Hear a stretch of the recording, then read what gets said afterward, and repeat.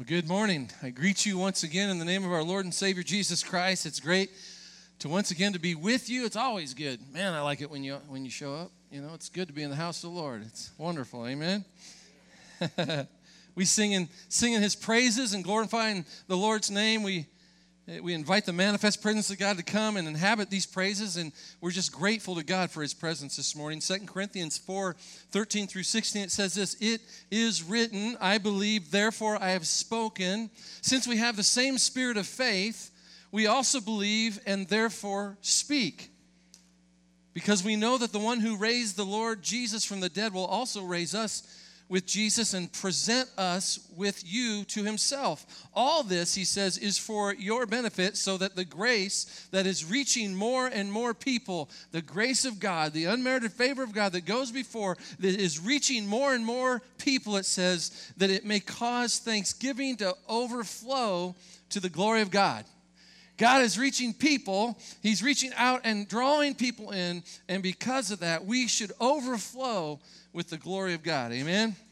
I believe today that we all that we experience in Christ, that everything that we experience in Christ in our lives, the good, the challenging, the pain of affliction, or the height of enjoyment, it's all to bring glory and honor to the Lord. Potentially it can do that. And that as we speak and as we put ourselves out there for the cause of Christ, that His grace is reaching out to others. It's drawing people in. It's saving people from the snares of the enemy. Do you believe that the enemy has snares for us?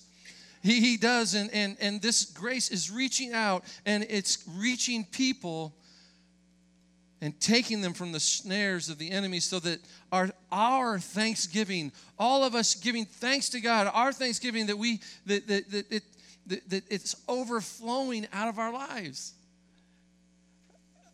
I guess I feel like if I squint and grunt, it'll be more of that. It's God's reaching people, and He's drawing them in, and He's saving them from what afflicts them, from the things that snare them. As that happens, we are to overflow with the glory of God. Amen.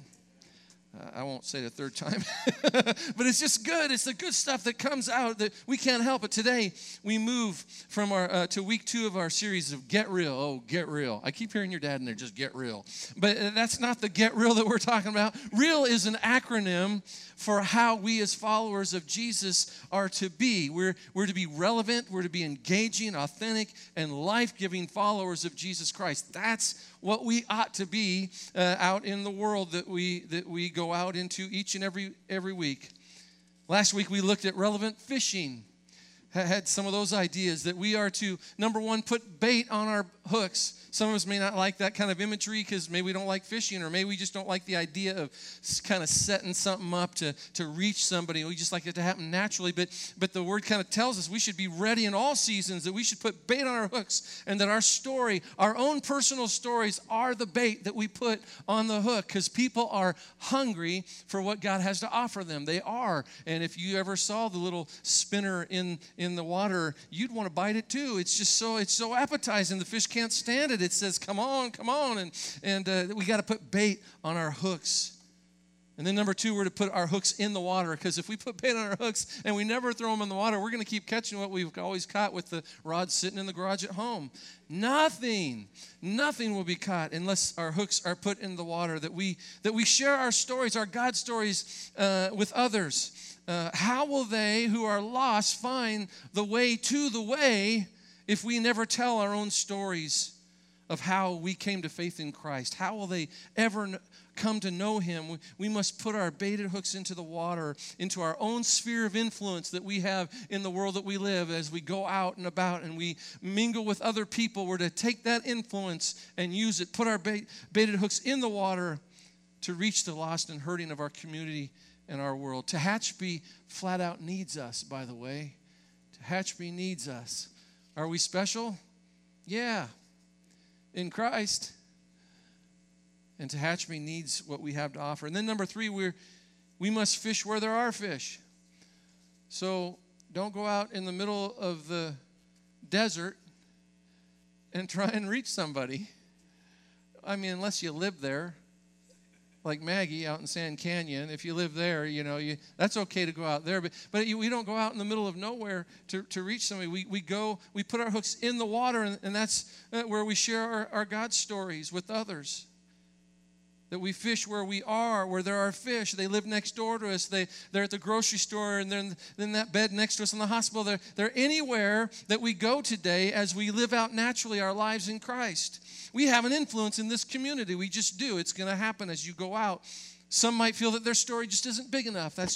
I don't have that big, amazing story of God plucking me just at the last minute out of the snare and grips of the enemy.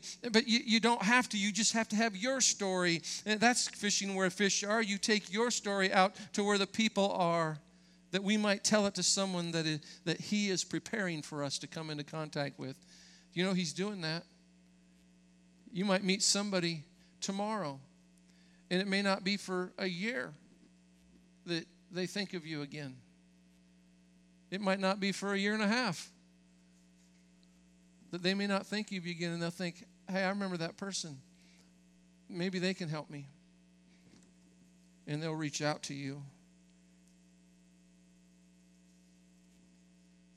There's someone that you'll be coming into contact with that needs to hear from you what God has done in your life. That's fishing where there are fish. Today we move to week 2 of our Get Real series, and it's called Engaged Follower or Engaged Followers or Engaged Influencers. Here's a question for us today. How engaged are you in the lives of others? You say, well, I'm retired. That's okay. You're probably still hanging out with people somewhere. Well, I'm pretty busy. That's okay. The busier you are, the more people you're coming into contact with. How are you engaged in the lives of others? What influence do you have in those that are around you, that you come into contact with each and every week? Wherever you may be traveling or going to, there's people that you come into contact with. What kind of impact do you bring upon the lives of those within your sphere of influence? This is not a negative. It's not to beat you up or to say, what's the matter with you? It's to say that everywhere we go, each and every week that we live, we're coming into contact with people who are like, I don't know how to find what I'm looking for. And it just so happens that we have a story to put in that water. We have a baited hook to put in the water that they need to hear. In our text this morning, Jesus is calling us to be something. He wants us to be something. He don't want us just to come to church on Sunday only. Please keep doing that. But that's not all that He wants us to do. He wants us to become something, to be something, to bring something to a world that's hurting, that needs to know that there's a way forward, a way that will answer the eternal question of God's created, the question of what is it all about? And why am I here? It seems random, and it seems like there's no purpose, and I need to answer that question, and we try and answer that question with so many things in our lives, and all of us can probably attest to that. The things that we were seeking God over, we didn't maybe think of it as seeking God. We were just trying to be happy, to be at peace, and to find our way forward. Jesus wants us to have an impact on those that He loves and gave His life for, and we are to engage and to be influencers of those who have not yet turned to God. And reading from the Word this morning, I direct your attention to Matthew 5, and we're going to do 13 through 16. I'm not going to go 16 to 18. So 13 through 16, which I believe is on the overhead. We'll see how this works out. But let's stand for the reading of God's Word this morning. We're also going to go to John 8:12. And it says this in Matthew 5, 13 through 16. It says, "You are the salt of the earth. But if the salt loses its saltiness, how can it be made salty again? It is no longer good for anything except to be thrown out and trampled underfoot. You are the light of the world. A town built on a hill cannot be hidden. Neither do people light a lamp and put it under a bowl. Instead, they put it on a stand, and it gives light to everyone in the house. And in the same way, let your light shine before others, that they may see your good deeds and glorify your Father in heaven." And then John 8:12, it says, when Jesus spoke again to the people, He said this. He said, "I am the light of the world. Whoever follows me will never walk in darkness, but will have the light of life." The Word of God for the people of God. Thanks be to God. Father, we're grateful for your Word once again. Open our hearts to it, Lord, and may we be challenged, Lord, to become something, to become what you need us to be in this darkened world. We pray in Jesus' name. Amen. You may be seated.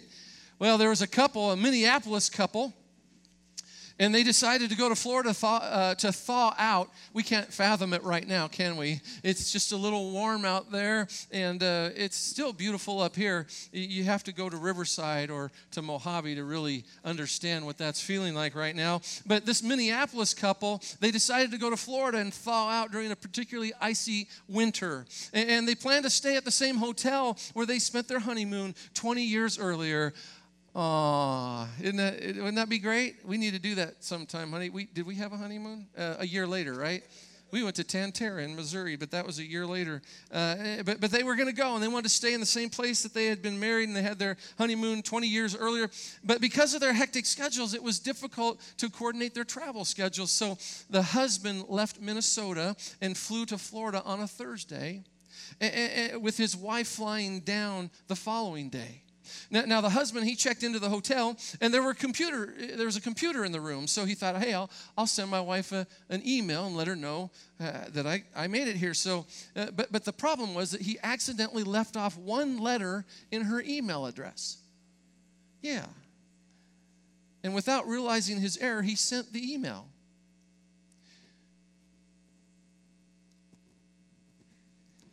Meanwhile, somewhere in Houston, a widow had just returned home from her husband's funeral. Now you're starting to get there. You know, first service, they got there a little sooner, but you see, he was a minister who was called home to glory following a heart attack. Well, the widow decided to check her email, expecting messages from her family and friends. And after reading the first message, she screamed and fainted. And the widow's son, he rushed into the room and found his mother on the floor, passed out. And he looked at the computer, which read this in the to and subject line. It said, "To my loving wife, I've arrived." And the date said March 2nd, 2009. He says, I know you're, in the body of the email, it says, I know that you're surprised to hear from me. They have computers here now, and you are allowed to send emails to your loved ones. I've just arrived and have been checked in. I've seen that everything has been prepared for your arrival tomorrow.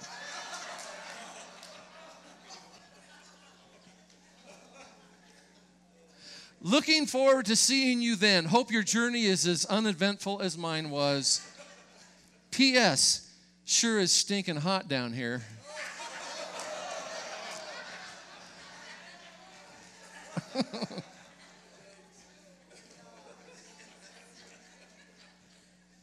Just one letter in the email address.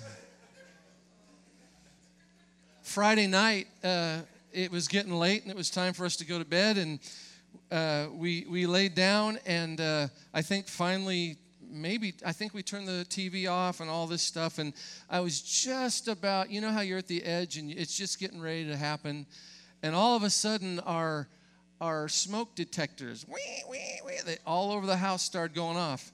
And, of course, we woke up startled, and we ran around, and I thought, well, how do I get this to stop? And so I got a ladder out, and the one I heard going off the most, I pushed the button, and it chirped a couple times. And then we stood there and stared at it for just a little bit, didn't we? We thought, wonder what that's about. And went back to Randallyn's room, and she was like freaking out too, like, what is going on? And I said, I don't know, and I think it's a battery. You know how if the batteries get low. And so went back to our room, and it seemed, you stand there long enough and think, well, it's okay, it quit, so it's just a fluke, right? So we went back to bed, and just about, this is now midnight, past midnight, I can just feel it getting ready to go into that REM, right? Not the group, just, and it goes off again. And I thought, oh, man, and you wake up mad. There could be a fire in the kitchen. You don't care. I'm mad. It's waking me up now. And we went running around, and I ran to the back room, and there were two more. There's one in every room, and I got the ladder, and I took them on. I didn't unplug. I pulled the batteries and pressed the buttons, and they chirped 3 times, and then it was like, okay, all right. And Randallyn is now, what are you going to do about this? I said, well, I'm doing what I know how to do. I took the batteries out. Leave me alone. Take care of your 5-month-old chocolate Labrador is what you need to be doing. And we lay down again, and now it's almost 1 a.m. Just getting ready to go off again. And they all go screaming again. This time I ran down the hall and unplugged every one of them and took them out. I said, I'll burn to death before I don't sleep. Just one little battery. Apparently, you got to have good batteries in these things or they get confused. And, one little letter in the email, one little battery, you can't leave it out. You can't let it go or it's going to wake you up. You see, it's important that we not leave letters out of email addresses or batteries out of smoke detectors. The consequences can be catastrophic. And for each of us, for the sake of others, it's important that we don't leave salt out of the Christian diet. Salt is important in the life of the Christian and what it means. And for each of us, for the sake of others, we are becoming something. We are becoming something that God wants us to become, something that Jesus, in his Sermon on the Mount, he equated to salt and to light, something that we need to become. So the first thing that I want you to see today is that you are salt. Just lick the top of your hand. You'll find it to be true. You and I are to be something that brings flavor and that preserves. Did you know that each one of us are about 0.04% of our entire body is salt? I asked the doctor this morning that. I said, is that right? And he just stared at me. I said, just go like this. Because I read it somewhere and I believe it, right? It was on the internet, right? We're all 0.04% salt. That means if you weigh 125 pounds, if you step on the scales and it says 125 pounds, that you have about 45 teaspoons, don't get that wrong, 45 teaspoons of salt in who you are, in your body. Just think about that for a minute. 45 tablespoons of salt that is in you. If you're 125, some of us are going, I wish I was 125. Yeah. But now if you weigh 200 pounds, as some of us do, then you have about 75 teaspoons of salt in your body.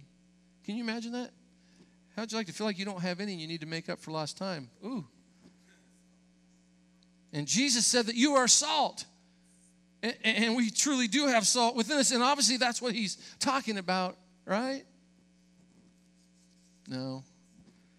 He's using salt in a different way here. Jesus was talking about the salt as an influence. An engaging influence in this world. Salt is mentioned in God's word probably more than you might even think. When speaking of salt, basically we're taken to the scripture here in Matthew. But surprisingly to some in the Old Testament, when you gave a sacrifice, when there were sacrifices that were made, you had to season every sacrifice with salt. And as we know that in the Old Testament, everything represents something to us. And in reading some of these scriptures, we can find that these salt references, they represent something for us that might help us today. Leviticus 2:13, it says this, and every offering of your grain offering you shall season with salt. You shall not allow the salt of the covenant of your God to be lacking from your grain offering. With all your offerings you shall offer salt. Numbers 18:19 says, all the heave offerings of the holy things which the children of Israel offer to the Lord, I have given to you and your sons and daughters with you as an ordinance forever. An ordinance forever. It is a covenant of salt forever before the Lord with you and your descendants with you. So why is God instituting this? Why is he saying this to those in the Old Testament? What do we draw? What does it represent for us after Jesus in the day that we live? You see, here's the idea. Salt preserves. There's nothing that lasts longer in my refrigerator than bacon. Thank you, Lord. Amen, right? It's got preservatives in there. It preserves it. Salt is symbolic of eternity. Now, don't plan on your bacon lasting for eternity, but salt is symbolic of eternity. It's symbolic of causing something to continue or to last. God calls it a covenant of salt because he says, I'm going to preserve you. I'm going to preserve you, my people, through this covenant of salt. It's symbolic that he wants to preserve us. In the day that we live in theological circles, you might hear a term like the perseverance of the saints, but there's a better idea that's for us today here. We can speak of the preservation of the saints. 3 times, there's 2 in Psalms and 1 in the Proverbs. 3 times God says, I preserve the soul of my saints. This is more about his preserving us and less about anyone preserving or persevering. God preserving us and less of us persevering. Aren't you thankful? That's kind of exciting to us. It's not what you do. It's exciting that God is preserving us forever. We're going to live forever because of Jesus Christ. So salt is symbolic of eternity for each one of us. Psalm 97 says, you who love the Lord, he says, hate evil. He, capital H, he preserves the souls of his saints. He delivers them out of the hand of the wicked. And then Proverbs 16:17 says it this way, the highway of the upright is to depart from evil.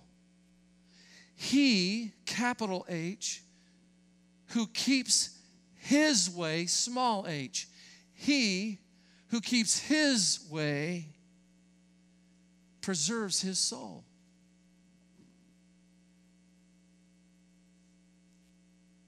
So you see, salt is a preservative.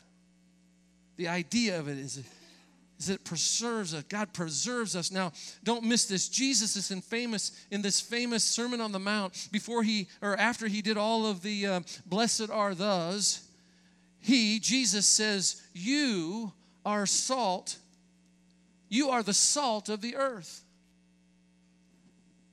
Did you know you were the salt of the earth? Listen now, don't miss it, because this is purpose. We seek purpose in our lives. God, what did you save me for?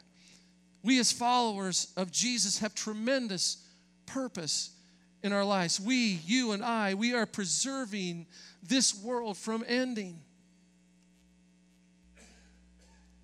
We're preserving this world from ending. We as Christ followers, engaged followers, are preserving Tehachapi from decaying. In the spiritual realm, think of it that way. We are preserving this world from ending. We're preserving Tehachapi from decaying. The more our society takes faith in Christian principles out of our culture, the sooner it will die. The faster it will come to an end. Just think about if all of the godly influence in Tehachapi were completely taken out, what that would look like. Think about it. We took prayer out of schools, and what did we end up with? We pulled the 10 Commandments out from our society, from the public places of influence, and we all can see what has happened in our country. And as soon as you remove that influence, the preservative, the salt from our society, we have a problem. And as much as we'd all like to see it brought back into our culture, our state, and our country, these icons of the Christian faith, it really doesn't matter what's on our buildings, and it really doesn't matter what's done in our schools, because Christians, godly people, are the salt of the earth. We are to be the salt of the earth. We are to be salt in those courtrooms. We are to be the salt of influence in our schools and in our grocery stores and in our public squares in our world. If our country has lost its way, it's not because that we've removed these symbols from our buildings or our laws. It's because Christians have lost their influence. Because we as God's people have lost our preserving saltiness. God help every one of us. What we need today are salty Christians on school boards, salty Christians on city councils. We need salty Christians in our legislature. It's time for salty Christians through the power of God in our lives to once again to have godly influence in this lost and decaying world. For salty Christians to speak godly values and to live out Christian principles that are meant to preserve and to bring flavor to and to have an engaging influence in our communities. That's our purpose. And from the Word of God today, Jesus says, you are the salt of the earth. We are the salt of the earth. You see, we as Christians, we make the world taste good. How do you like your food? You like it with no salt? Maybe a doctor said you can't have any more salt. But it always flavors it. We make our world taste good. Hopefully, we all either have known or have been a Christian at times that didn't bring a good taste to those that were around us. But God forgive us of that, and He does. But dear Lord, help us today, for the word continues. It says this. It says, but, that transition, but if the salt has become tasteless, how can it be made salty again? It says there in verse 13 that it is no longer good for anything except to be thrown out and trampled underfoot by men. Now, don't take that wrong. That's not us as Christians. That's our influence. If it's not going to be salty, it's going to be taken and it might as well be thrown out and trampled underfoot. You see, if we as Christ followers, if we refuse to be salt, to be the godly influencers or godly followers, then we're good for nothing. I don't even like to say that, but it's true. That our influence for the kingdom of God, if we're not salty, if we're not influencing in godly values, then our influence is good for nothing. But you see, good salt makes God taste good to our world. Good salt, good influence. Understanding where people are at that are around us and knowing that they need careful attending to be cautious with them, to help them to understand that God's grace is drawing them and seeking them and wants to reach out to them. Careful attention to our saltiness, not gagging people with a whole bunch of salt and not leaving it all out completely. The world around us needs us. You may remember last week the word said, taste and see that the Lord is good. When we walk as Jesus taught us, we can because we are salt. We can make the Lord taste good to others that are around us. As of about 2 weeks ago-ish, Lynn and I have been married for 36 years. 36 years. Wow. That's amazing, isn't it? What's really amazing is that I'm only 28, so how does it, well, you still look like you did the first day I married you. Okay, she doesn't even believe that. She goes, that's rotten salt right there is what she's saying.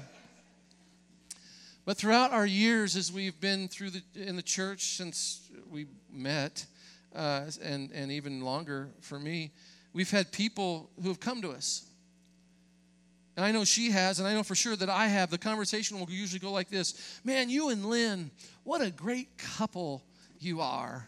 You guys are obviously just meant for each other. Sometimes there are some that would say, I wish I could find someone like you found. They usually tell me that. They don't tell her that. They tell me that. If I could just find somebody like you found. Your love for one another is so obvious. And while I love Lynn with all my heart, and I love our relationship, and I don't know what I would do without her in my life, while these things are all true, these attributes do not emanate naturally from either one of us. They don't. Our relationship is what it is because of what Christ has done in our lives. As we both have purpose to be the salt that God has called us to be, and as we do, we sometimes bring a desired flavor to others. Not all the time, but sometimes to some. You see, people don't see that from us because we're perfect. They don't sense anything desirable because we have it all figured out. The only thing that brings a good taste is that we want to be engaged with others, influencing them to trust in Jesus for the good of their marriage, for the good of their relationships, for the good of their own effectiveness in the life that God's called them to. Build your house together on the rock. That is Jesus. That's how to have a lasting relationship. That's how we bring flavor to a bland, flavorless world. We live out our faith in front of others. Perfect? No. Transparent? Yes. And sometimes we act out not very salty or not very good salt, and we say, God, forgive me, and would you forgive me? You had to see that. I didn't want you to have to see that. Would you forgive me? Don't just go to somebody and say, I'm sorry you had to see that.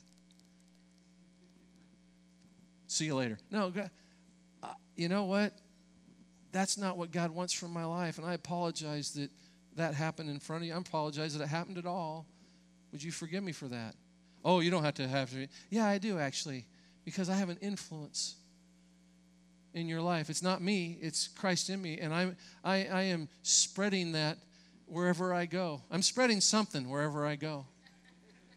Okay? Simply put, we are salt.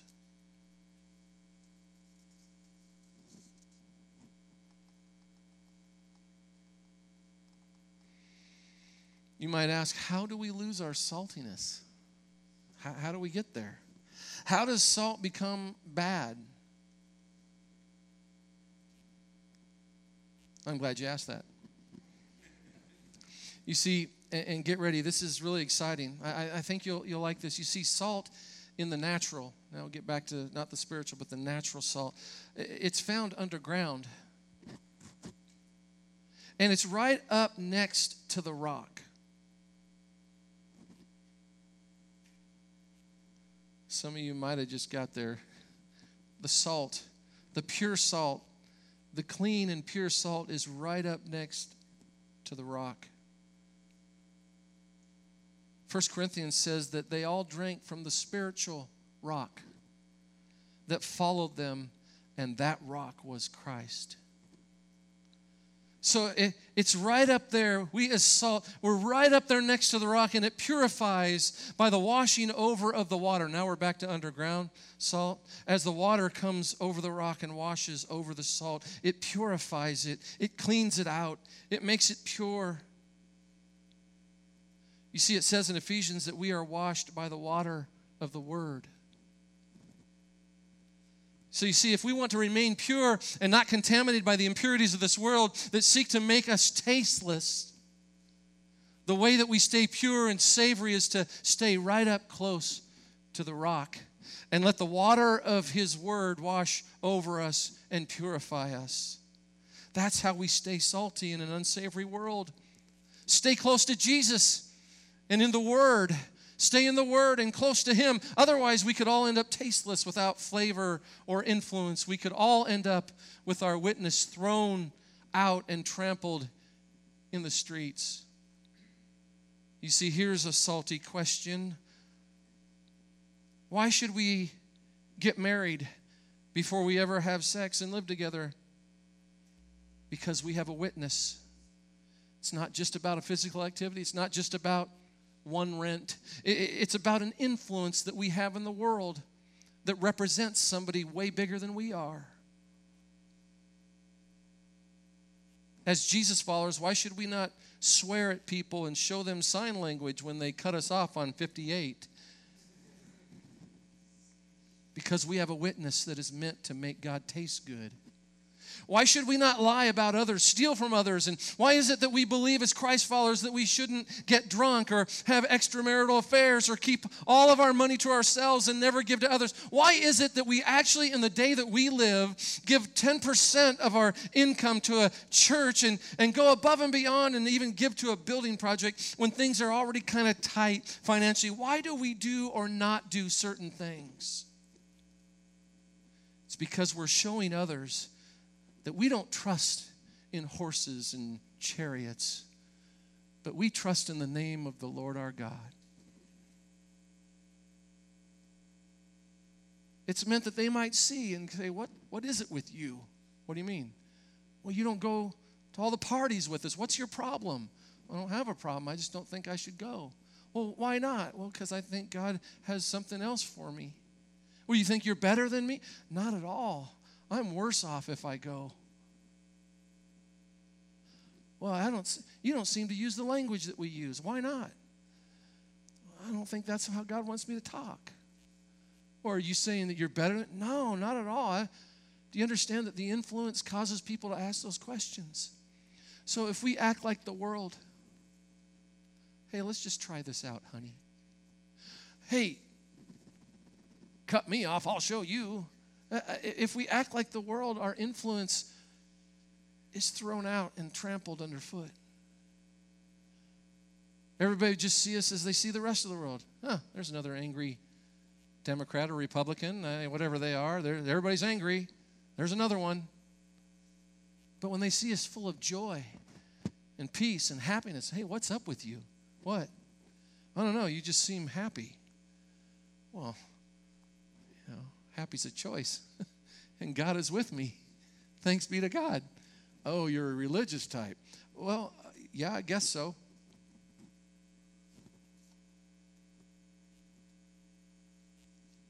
It's because we are to be salt. And that salt is meant to reach and to engage, to influence and shine a bright light in the very dark world that we live. You say, I don't like that. That's judgmental, Pastor. That's too difficult. I can't live like that. I'm not perfect. I'm unable to be that. And you're right. You can't. I can't either. But through Christ, we all can. For it's not by might, nor by strength, says the Lord, but by my Spirit. Staying close to the rock and in His Word is what will give us the strength and the power to be worth our salt. And listen, a little salt goes a long way. Charles Dickens said this. He said, a little goes a long way. He said, it's amazing how small changes can make a big difference. He stated, a very little key will open a very heavy door. More often than not, he says, it doesn't take much to make improvements in your life. If you're trying to reach a goal or make a change, start with the small steps, he says. They will take you far. You see, it's not on our own strength that we are able to influence the world that's around us. But as we follow hard after God, as we stay close to the rock of ages and allow the water of His Word to wash over all of us, cleansing us and purifying us from all forms of the patterns of this world, what emanates from our lives, it'll make God taste good to the world around us. In the hearts and the lives of those that we come into contact. Perfect? No. Forgiven and flavorful? Yes. Growing up, we were taught to say at the dinner table, would you please pass the salt? Nowadays, I can't remember the name of it. I point at it and look at Lynn and go, And she just says, well, what do you want? I don't know why I can't remember what the white stuff on the table is called. Do you know where your keys are? Yes, my keys are. But when I was younger and had a younger mind, I would say, we were taught, would you please pass the salt? And as Christ followers today, we should pass the salt to an increasingly tasteless world that we live. What the world needs is an ever-expanding number of salty, engaged followers, salty Christians who stimulate the spiritual appetites of everyone that we come into contact with. Jesus Christ was not a passive person. No, He wasn't at all. He engendered strong opinion during His lifetime. He was the salt of the earth, the Word says, and the people's lives changed as they encountered His ways, encountered Him. Christ followers of T-Naz, would you please pass the salt? For God's sake, pass the salt. Yes, for God's sake, let's see some more salt. God needs us to present His message to His world in an exciting way. We are to be the salt of the earth. It takes very little effort these days to be tasteless in our world. No effort at all. And nobody will blink an eye if you'll get in line with the rest of the line and be as nasty and negative as some are. But God wants us to be salty followers, not in a racy, earthly sense, but in an engaged, influencing sense. As Christians, we need to enrich the lives of others, having an engaging manner about us. We should cause people who meet us to comment, wow, he's so friendly, he's so refreshing, she is so delightful, her faith just makes her come alive and sparkle. That's what they should say of us. Followers of Jesus should never become completely satisfied with themselves. We must always believe that we are in the hands of God, ready for remolding as needed, but we ought to be willing to pass his salt in whatever way that he commands us to. Not my will, O Lord, but yours be done in my life, is the Christian's prayer. Does your life ever bore you? Are you thinking, what is this all for? If it does, then risk it. Risk your life this week. No, not daredevil style. Rather, risk it in the service of the Lord of the universe. Tina, as followers of Jesus, would you please pass the salt? Stand with me, will you? Father, we give you thanks for this wonderful day that we share together, and your word is so strong and powerful. Lord, you know right where we live. You know right what we need, just what we need, right when we need it. And Lord, I'm thankful in my own life for those that were the salt, and we didn't even get to the light. Those that were salt and light to me in my life. They pointed towards a more perfect way. Not that I could possibly attain it, but Lord, they didn't say, look at me. They said, look at Jesus. Look at him. Lord, help us to be reflectors of your light like that. Help us to be the salt that you've called us to be, Lord, to influence, to preserve the world that we're living in, Lord, while you're doing the work of drawing people through your grace. It's hard sometimes, Lord, and when we blow it, I just pray that we'd ask those around us, just forgive us. We're going to blow it. But Lord, may we obtain and draw the line back where it belongs, not lower the standard. Lord, when we ask somebody to forgive us of an attitude that we had, we're reestablishing the line that you've created for us, not making a new one that just says, hey, I can't help it. So, Lord, help us to reach out to one another and say, would you forgive me for that? Because there's a better way. There's a more salty way, a way that God's called us to be. And then, Lord, as our community sees us, may they not think that we're holy rollers or better than other people. No, might it point to you? Might our actions and the things that we don't do, might they point to you? Not because you don't want us to have fun or enjoy our lives, but Lord, you've instituted some things for us that keep us safe and to help us to be the kind of people that you've called us to be. So I pray that for these, your people, they go out into the world. I get to be here every day. They go out in the world every day. They work with people who are stuck in their ways, who might even persecute them a little bit for having some kind of story. Lord, help us to bait our hook. Help us to put it in the water and help us to fish where there's fish, Lord, and because they need to hear our story of the peace that you've brought into our lives. Do that in our lives this week, Lord. And if we don't get to see many people, help us to get out. Get out and go see people, Lord, that we might bring a saltiness to this world that we live. Flavorful, might we help make God taste good to the world around us. We give you thanks for it. We ask your blessing on these, your people, as we go. May this day be extraordinary as we see and come into contact with other people. We give you thanks for it in Jesus' name. Amen. Amen. God bless you. You're dismissed. Have a wonderful, wonderful day and week in Jesus' name.